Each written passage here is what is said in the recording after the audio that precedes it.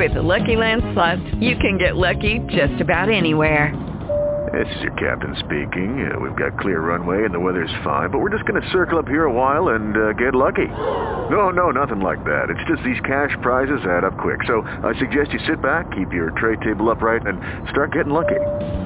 Play for free at LuckyLandSlots.com. Are you feeling lucky? No purchase necessary. Void where prohibited by law. 18 plus terms and conditions apply. See website for details. Blog Talk Radio.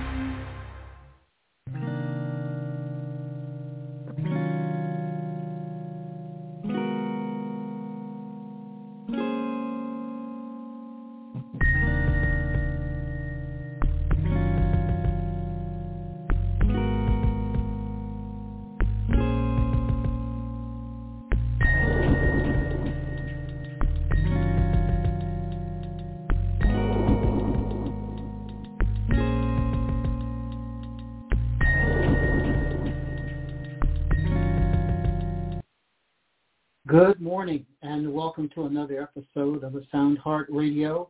And we want to give God thanks for allowing us to meet with you this Sunday morning. And we also want to remember those who lost their lives in the tornadoes, and those who also suffered injuries and loss. So we want to pray for them. And just remember what is going on in our country today.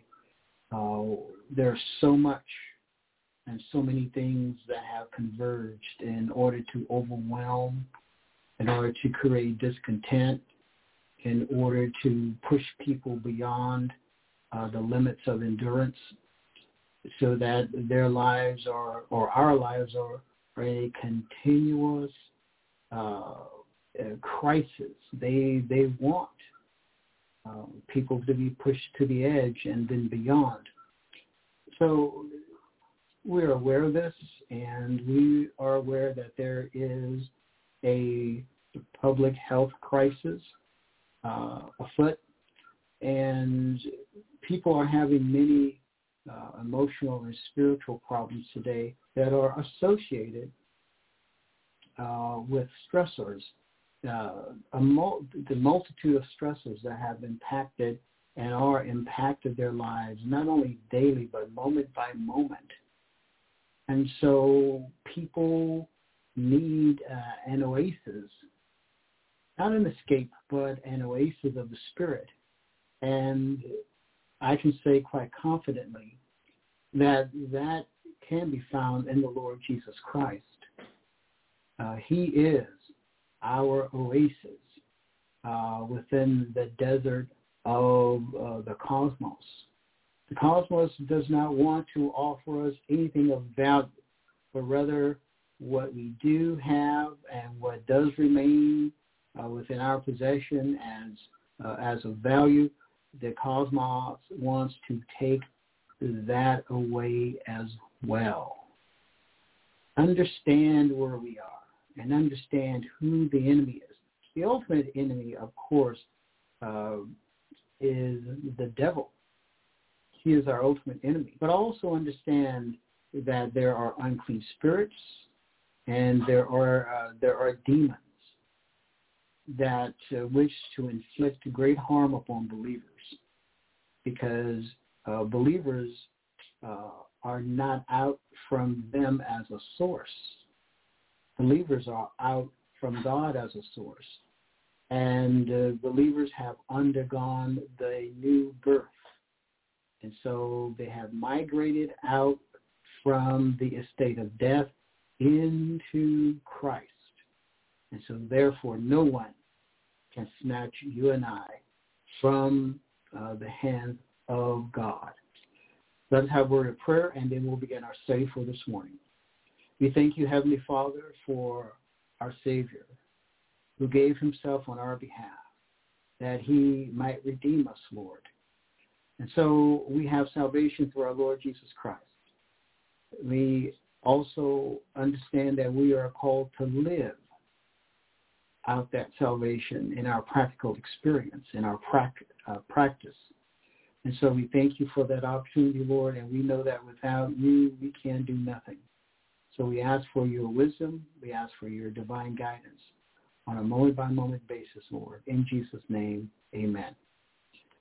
Now, our study for this morning is entitled, Is Your Life a Prophetic Embodiment of the Second Coming of Jesus? Is your life a prophetic embodiment of the second coming of Jesus?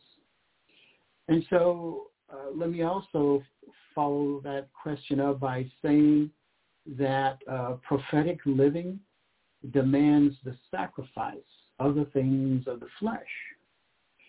Now, the cosmos is built upon the distractions of the things of the flesh. And so it is built, it is designed to distract, to lead astray, and to appeal to the lust patterns of the flesh. I need to be very frank, because I need for believing ones whose desire is to live lives that are well-pleasing to God, need to understand where we are and what is going on.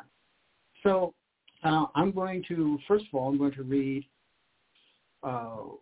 from John 15, verse 5, John 15, 5, the very words of our Savior. Quote, I am the vine, and you the branches. He that abideth in me, and I in him, the same bringeth forth much fruit. Without me, you can do nothing. Unquote. Here the Lord Jesus states our active connection with him.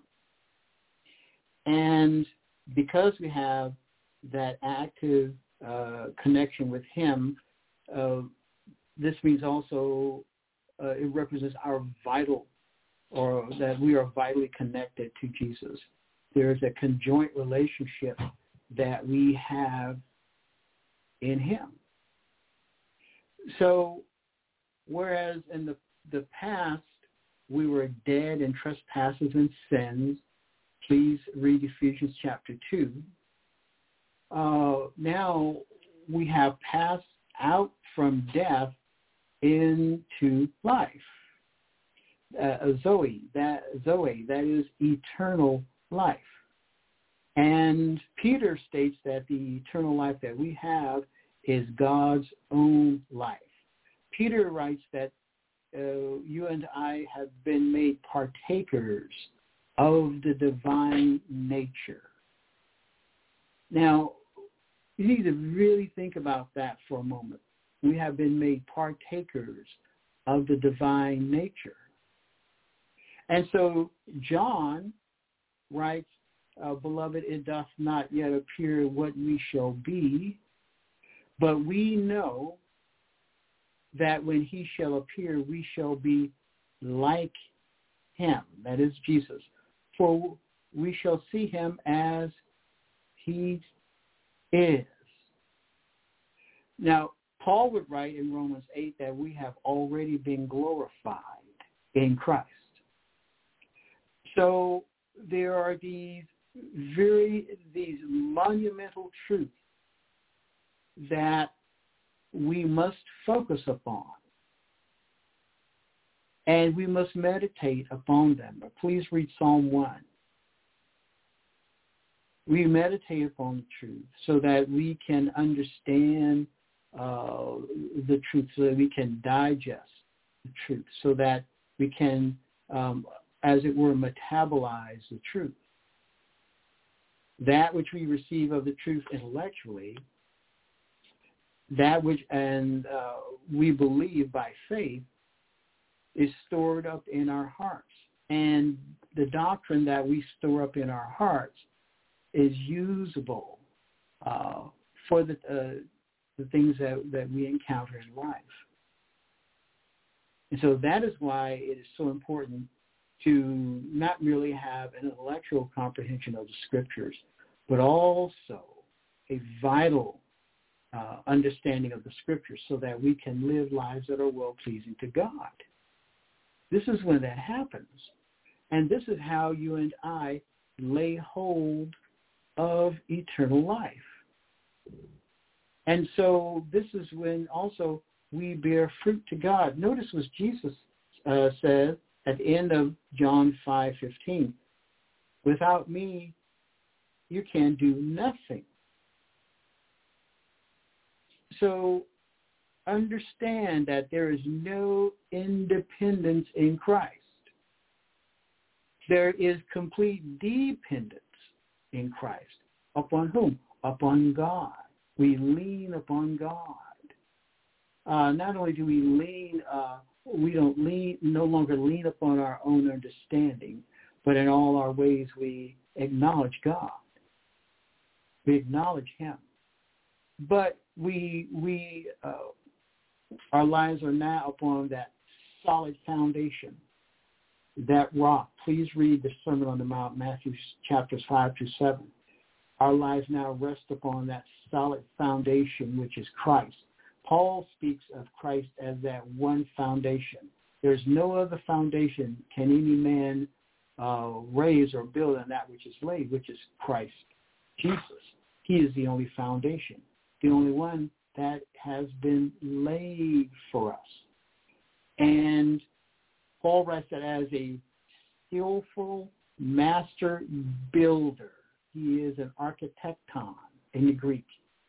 He builds wisely upon that one superstructure. So you and I must do the same.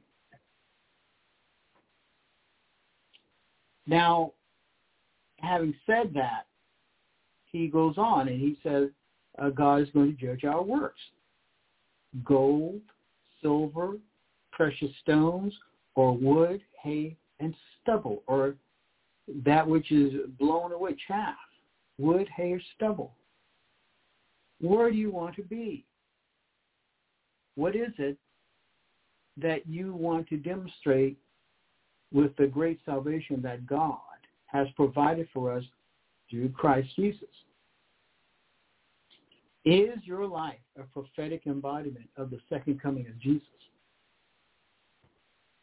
We see today the different socio-political, socio-religious, socio-philosophical positions that people have taken within society. We see the fragmented nature of society. We see what happens when that one foundation has been removed. And indeed, the West has left that foundation which God provided for Western culture. And now we see that communism, socialism have united into one and become a socio-political technocracy that seeks to decimate common humanity and create what they call a transhumanist culture. And understand that when these people inject individuals with their patented chemicals that changes one's DNA, because these patented pharmaceuticals changes the DNA of individuals, now these people claim ownership over these individuals. Now, once you take their chemicals, you belong to them.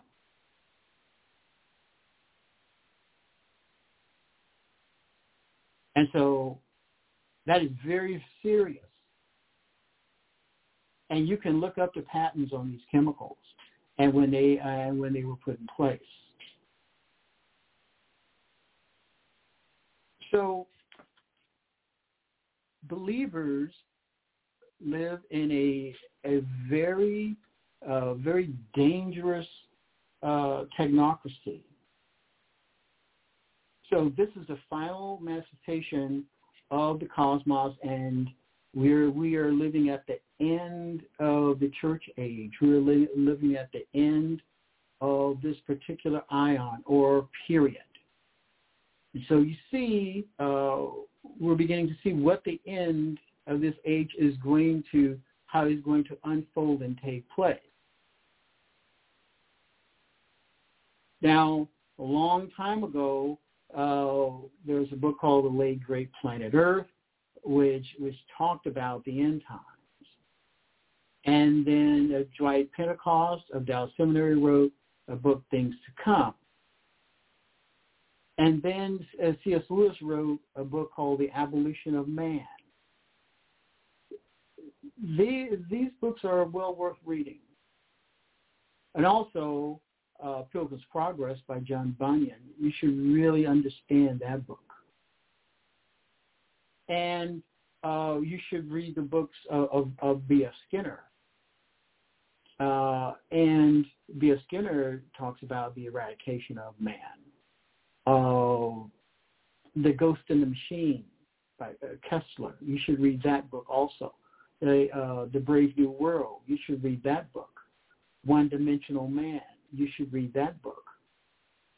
The True Believer by Eric Hoffer. You should read that book. Now, I say this because if you want to understand where we are, you have to know where we have come from and how we arrived at this point in history. And still, the gospel message, the Evangelion, remains strong and pertinent. Jesus said, without me, you can do nothing. And that statement that our Lord uttered in the first century, now over 2,000 years ago, that statement is worth our understanding. It is time for believers to really do some serious thinking about what is going on with their lives. Francis Schaeffer wrote a book, How Shall We Then Live? And another book by Os Guinness called The Dust of Death, also about Western culture and what has taken place. All these books, these books that were written by conservative believers, now we see what they were telling believers. With all their hard work and research, they wanted the believing community, they wanted the family to know what is going to unfold in the last day. Now, Jesus said with regard to the world, in the last days, they will go on marrying and giving in marriage, and their lives will go on because they have no perception of spiritual things. And Jesus said, as it was in the days of Noah, so shall it be in the days of the coming of the Son of Man. Their lives there's just no spiritual discernment. But believers have an opportunity to know certain things and to cast off the works of darkness. As an old soiled garment, we were to cast off the works of darkness. And Paul talks about that in the book of Romans. Jesus is coming again. And isn't it interesting that Paul had to say to believers that they should cast off the works of darkness? And just think very carefully about why is that relevant for us in these days? Well, something has changed And I want the believing community to know that the time for being wishy-washy and for being indecisive and saying, well, I'm just going to be a closet believer, all that stuff is gone. Romans 13, Paul writes, beginning in verse 11, Paul writes, quote, and that knowing the time, that now it is high time to awake out of sleep. He is speaking to believers. It is high time to awake out of sleep.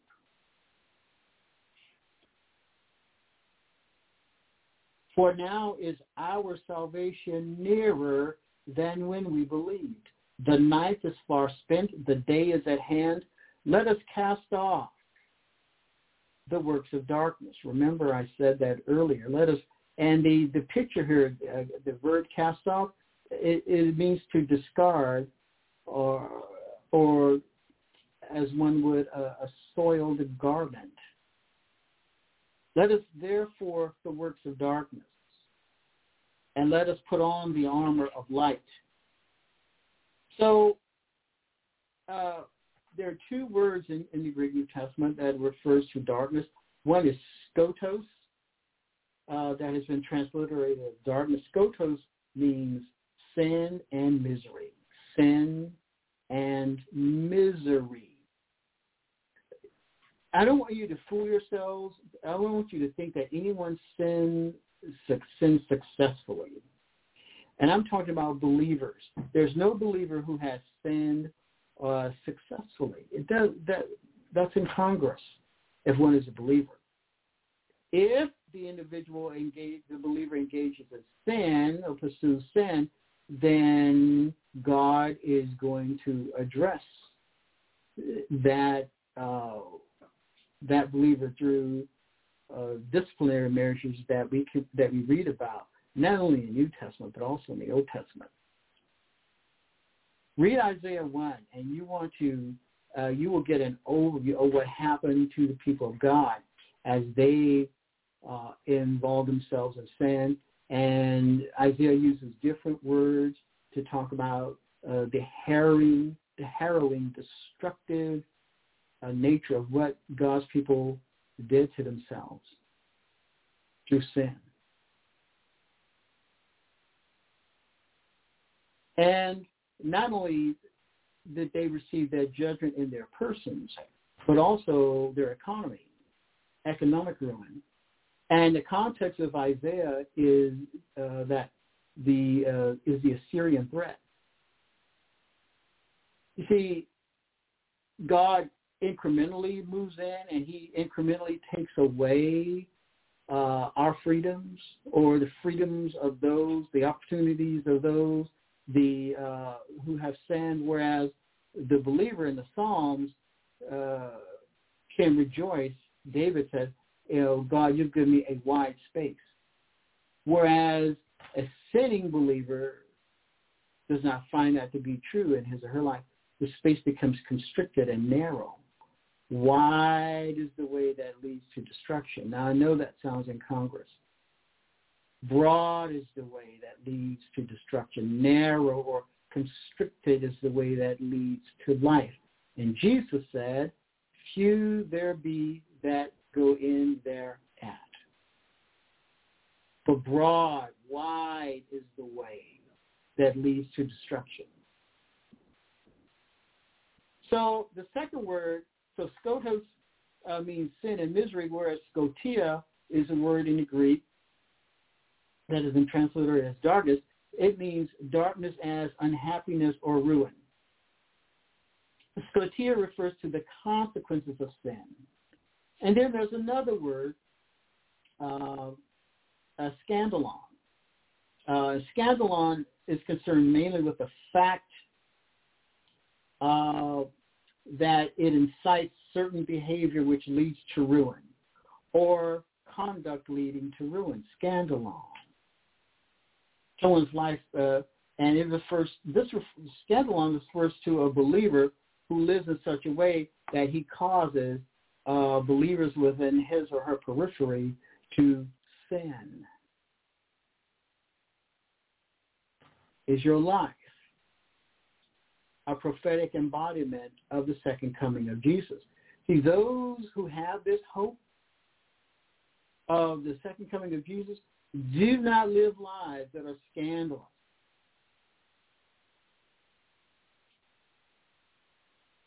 They don't live that way because they are focused upon living lives that are well-pleasing to God. They are focused upon Jesus.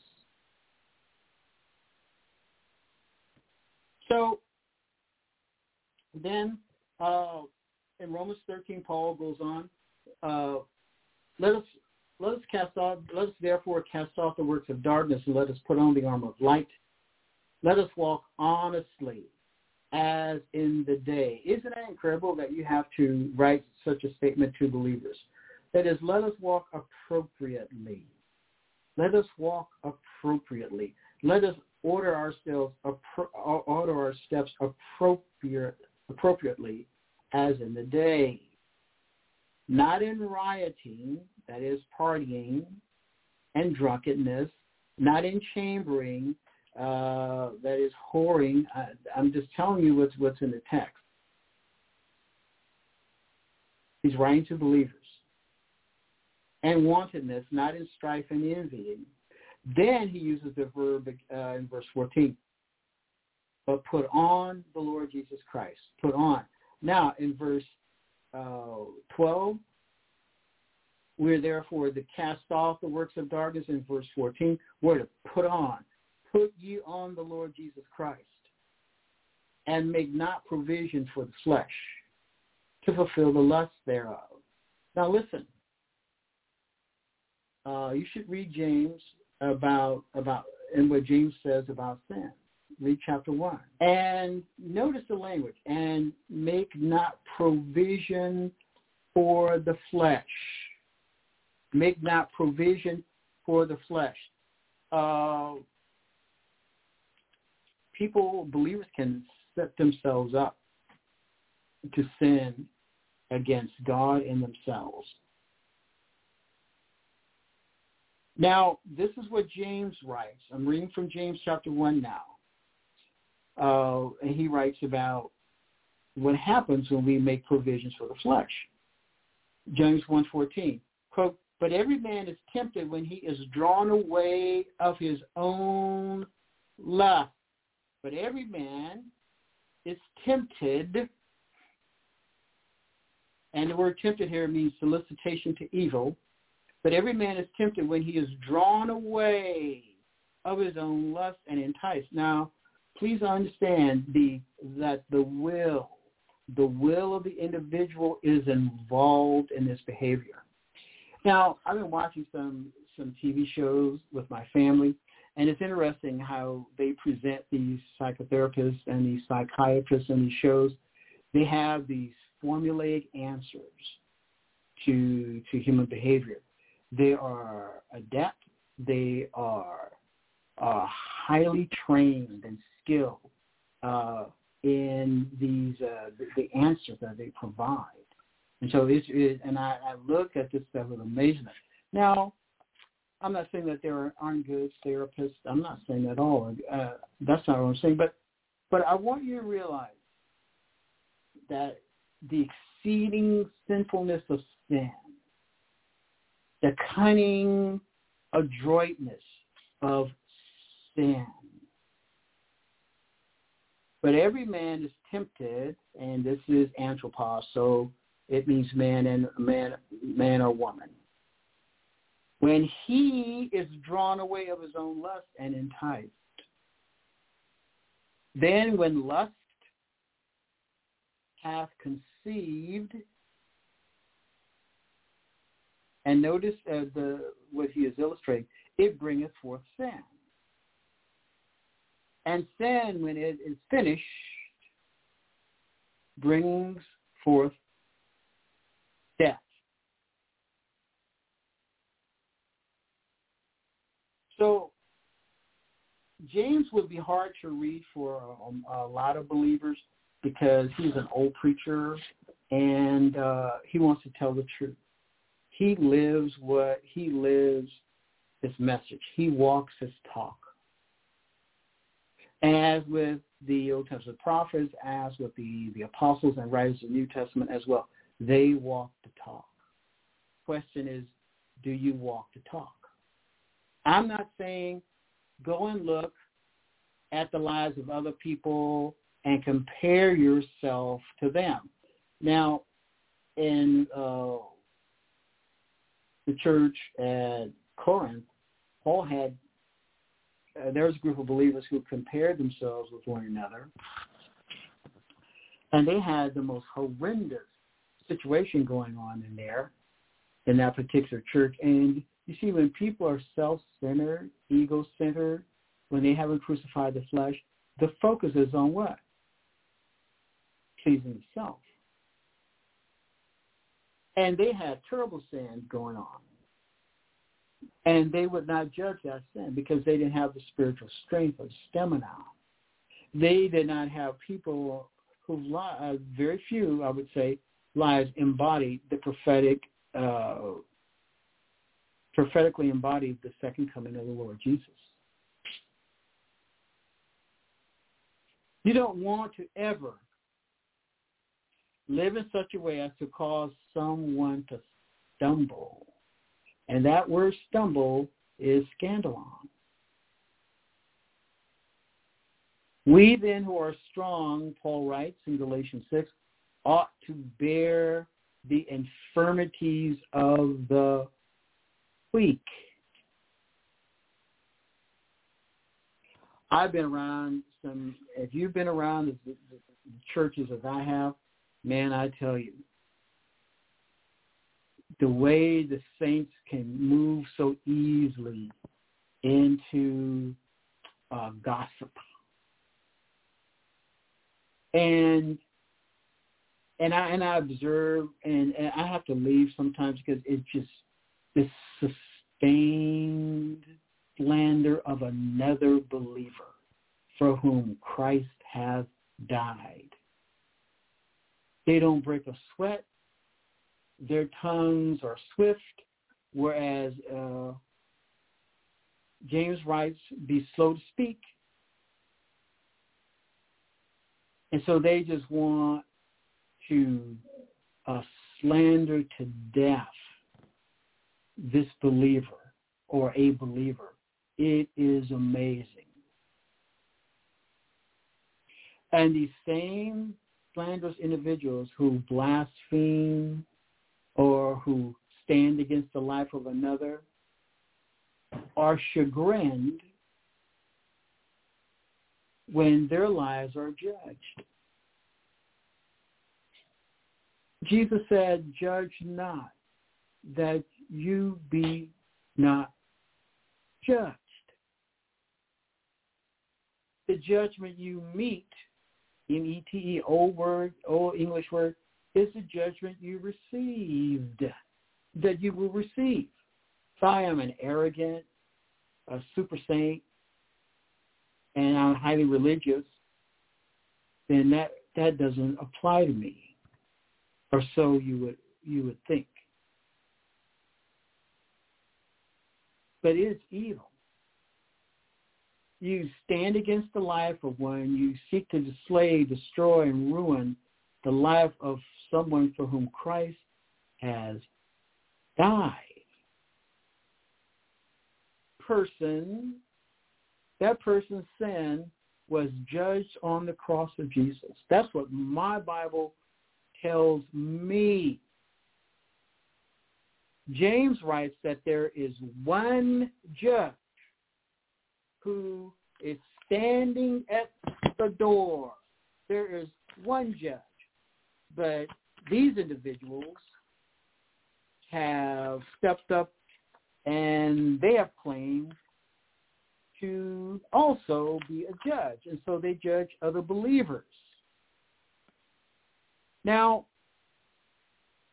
this is what James writes in James 4:11. Speak not evil of another brethren. He's writing to believers. He that speaketh evil of his brother and judgeth his brother speaketh evil of the law That is the word of God.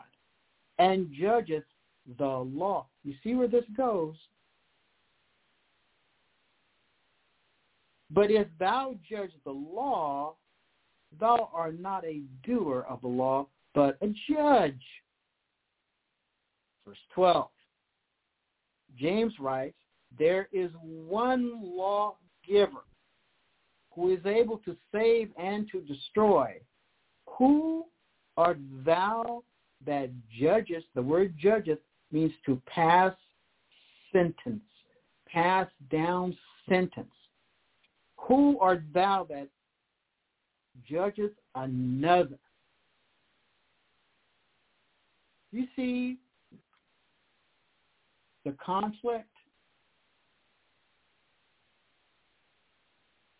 The judge does not perceive that he or she, in judging another, should also condemn himself or herself.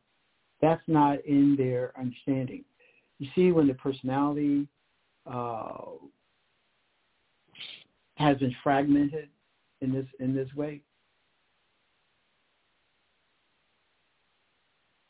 So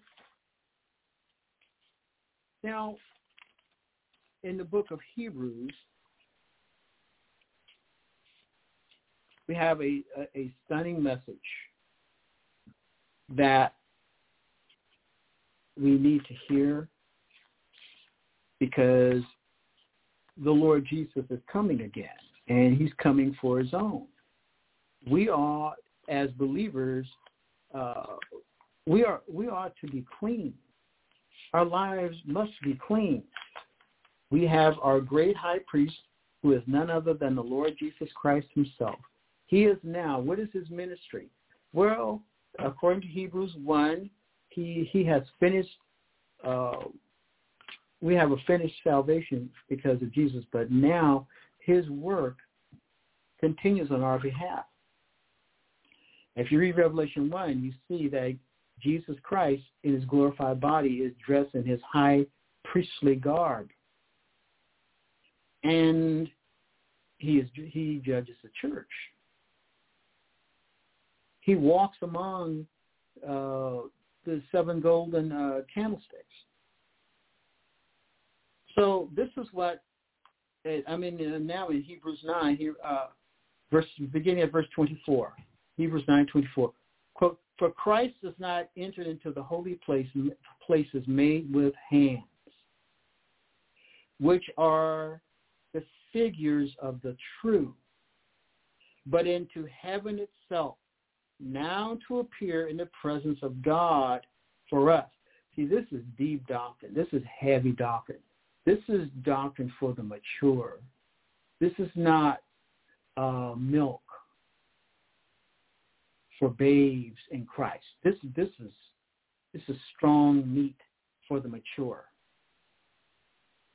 For Christ does not enter into the holy places made with hands, which are the figures of the true, but into heaven itself, now to appear in the presence of God for us.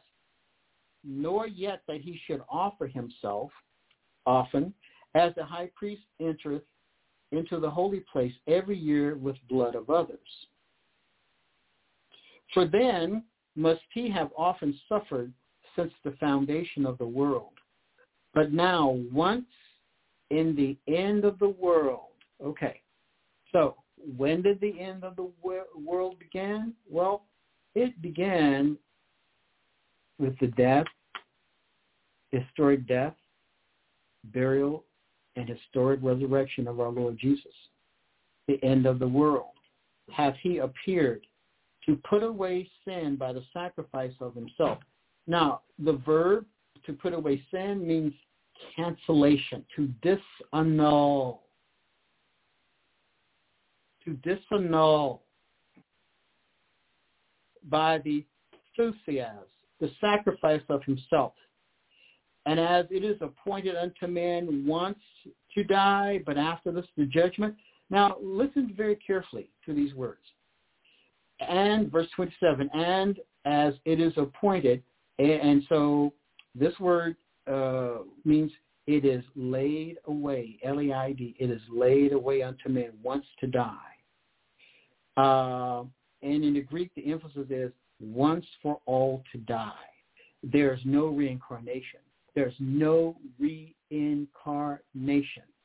There is no pantheistic absorption into the void.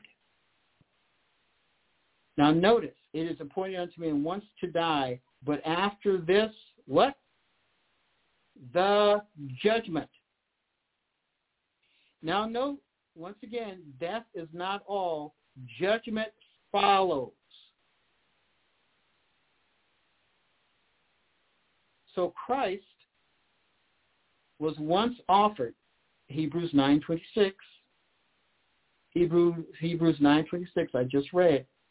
So Christ was once offered to bear the sins of many, and unto them that look for him, he shall appear the second time without sin unto salvation. And so this is where we get the second coming of Jesus. He shall appear the deutero, the second time. In the Old Testament, we have the book of Deuteronomy, which means the second giving of the law. The law, the book of Deuteronomy was written for the children of those people whose carcasses fell in the wilderness. So we have the second giving of the law to them. And on a very sad note, you're going to read in the book of Judges that these people, the children of those who went in, they did not teach their children the Word of God.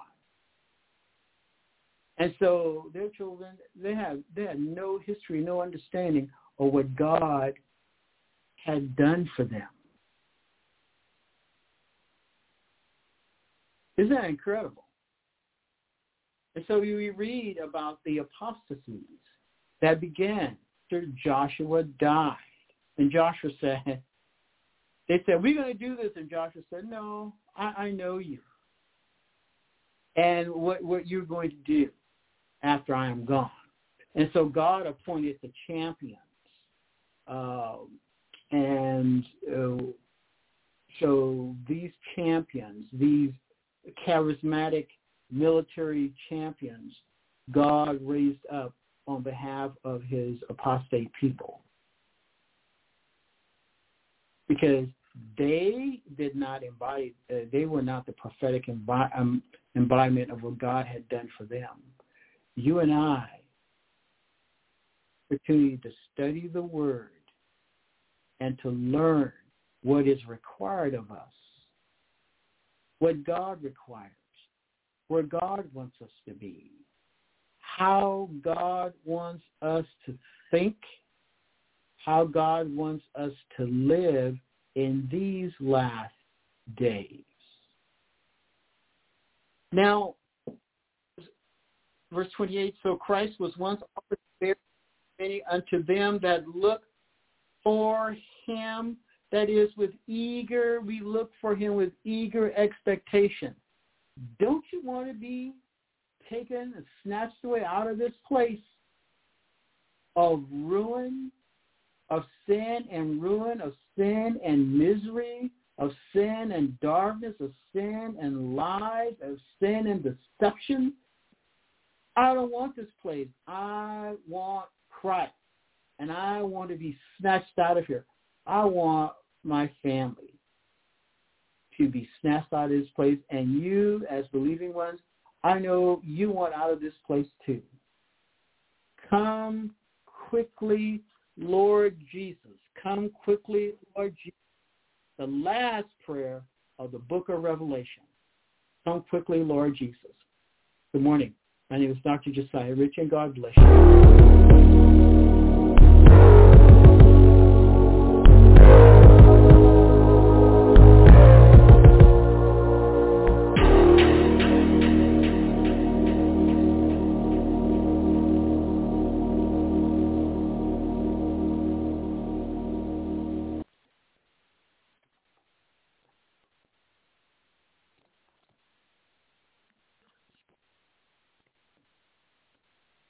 Hello, it is Ryan, and we could all use an extra bright spot in our day, couldn't we? Just to make up for things like sitting in traffic, doing the dishes, counting your steps, you know, all the mundane stuff. That is why I'm such a big fan of Chumba Casino. Chumba Casino has all your favorite social casino-style games that you can play for free anytime, anywhere with daily bonuses.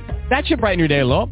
Actually, a lot. So sign up now at ChumbaCasino.com. That's ChumbaCasino.com. No purchase necessary. VGW Group. Void where prohibited by law. See terms and conditions. 18+.